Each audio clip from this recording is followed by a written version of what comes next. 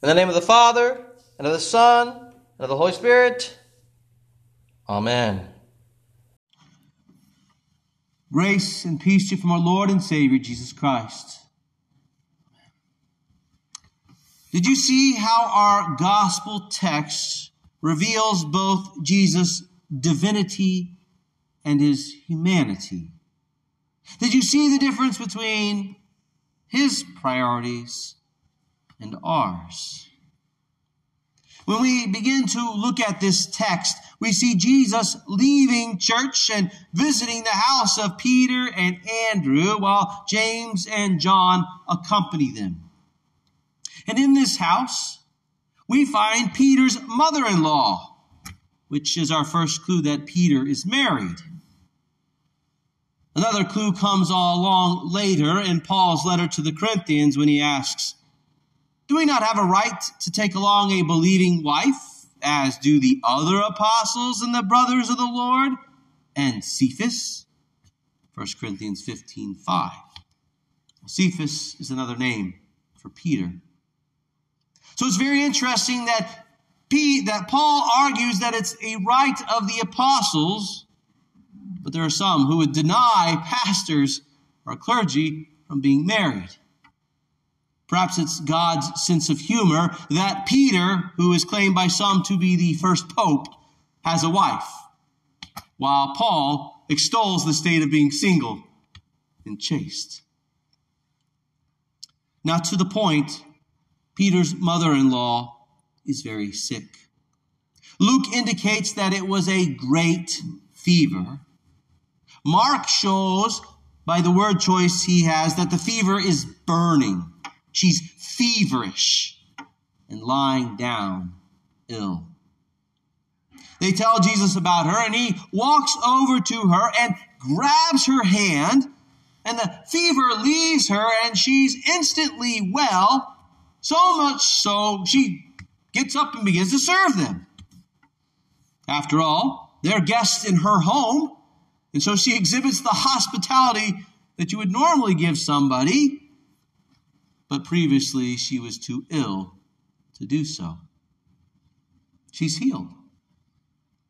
But not only her, the whole town found healing as they gathered at Peter's house, and Jesus healed them from the various illnesses and diseases and cast out demons. In these miraculous healings, we see that Jesus is God. We see his divine power at work in these instant cures that he provides. We also see that Jesus is bringing the kingdom and reign of God that he is proclaiming as coming. The gracious rule and reign of God is present with him. It's here now. And these miraculous healings underscore this. And incidentally, this is one thing that sets Jesus apart from the wonder workers that were present in the world during the first century. While they may have worked showy miracles that may bear some resemblance to the ones that Jesus did, these other miracle workers were never understood as the beginning of God's reign. They were nothing more than people whose supposed miracles were of dubious origins. The few recorded in Scripture appear to be self-serving individuals whose power doesn't compare to that which Jesus grants his apostles. Now, many may be present simply to obtain their own miracle here from Jesus, but there's also a sense here that Jesus is more than a miracle worker. When all the people are seeking him, he doesn't remain there as one would expect from someone who's interested in obtaining his own glory, power, and fame. No, he secretly leaves and goes to other places. After all, he has come to bring God's reign, not simply to serve himself. Now, as I said before, Jesus' humanity is evident too. He leaves the people and he prays. He seeks time alone with God the Father. He gets away from everyone in order to pray. And when his disciples find him, they argue with him about what he is doing, and he argues with them. You can hear the argument with the disciples. What are you doing out here, Jesus? Everybody's looking for you. Come on back. No, let's go to other towns around here, for I need to preach in these places also. After all, that is what I have come to do. Jesus has come primarily to preach. He's come to declare the good news of what he intends to do and work. He isn't there to provide doctor care and give temporary healings. He's come to bring God's reign and rule of mercy and grace. He's come to herald the forgiveness of God for mankind, the healing of our souls that will also bring about the healing of our bodies. But the people here seem to be more concerned with the physical healings so that they can continue their lives in this sinful world. They would be happy if Jesus stayed around to heal them, but the world did not really change. And this is the problem we also have. We get caught up in the here and now. We get caught up in this world. God didn't leave us here to establish an earthly kingdom. He left his bride here as a witness to others.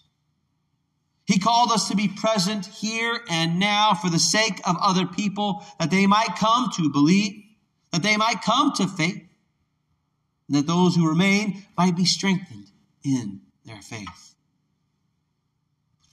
It's not the only work we have here. After all, he's called us to love one another and grow in Christ and in his word. Yet the main reason we're still here is to be lights pointing to Jesus. His church is here to preach and proclaim Christ, and through such teaching and baptizing, make disciples of Jesus. But we get caught up in establishing our own fiefdoms, or in making the culture war the primary reason for the church to be here. And I'm not saying it's not important to fight and stand for what is good and right, because it is. But it's not the main purpose of God's people. If we make it the main purpose, we get things backwards and fight a battle that we cannot win, because our focus is not on Christ and loving our neighbor, but on our victory and our convenience. It's not on the heavenly, but on the earthly. So turn your eyes to the heavenly. Turn your eyes to God, who has come down in human flesh to heal you from the greatest sickness, the sickness of sin. That, if left untreated, results in an eternal burning. Look to God, dying in your place, taking the fires of hell on the cross for you and me. He bears the sickness of sin on the cross, and you are delivered and you are made whole. His blood shed is the cure for you. And he brings you by his blood into his family and a new life, his life.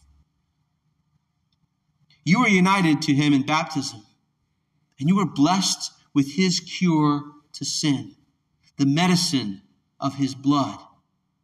This medicine he gives to you in his supper. And by this medicine he grants to you the healing of your soul. So eat and drink and be healed. Eat and drink and be assured that your sin illness cannot withstand his healing blood. His medicine imparts to you his immortality so that you cannot die. And even if you do die, yet shall you live. You are in the care of Jesus, the great physician. His healing is at work in you already. Already your fever has ended, and you have begun to serve him.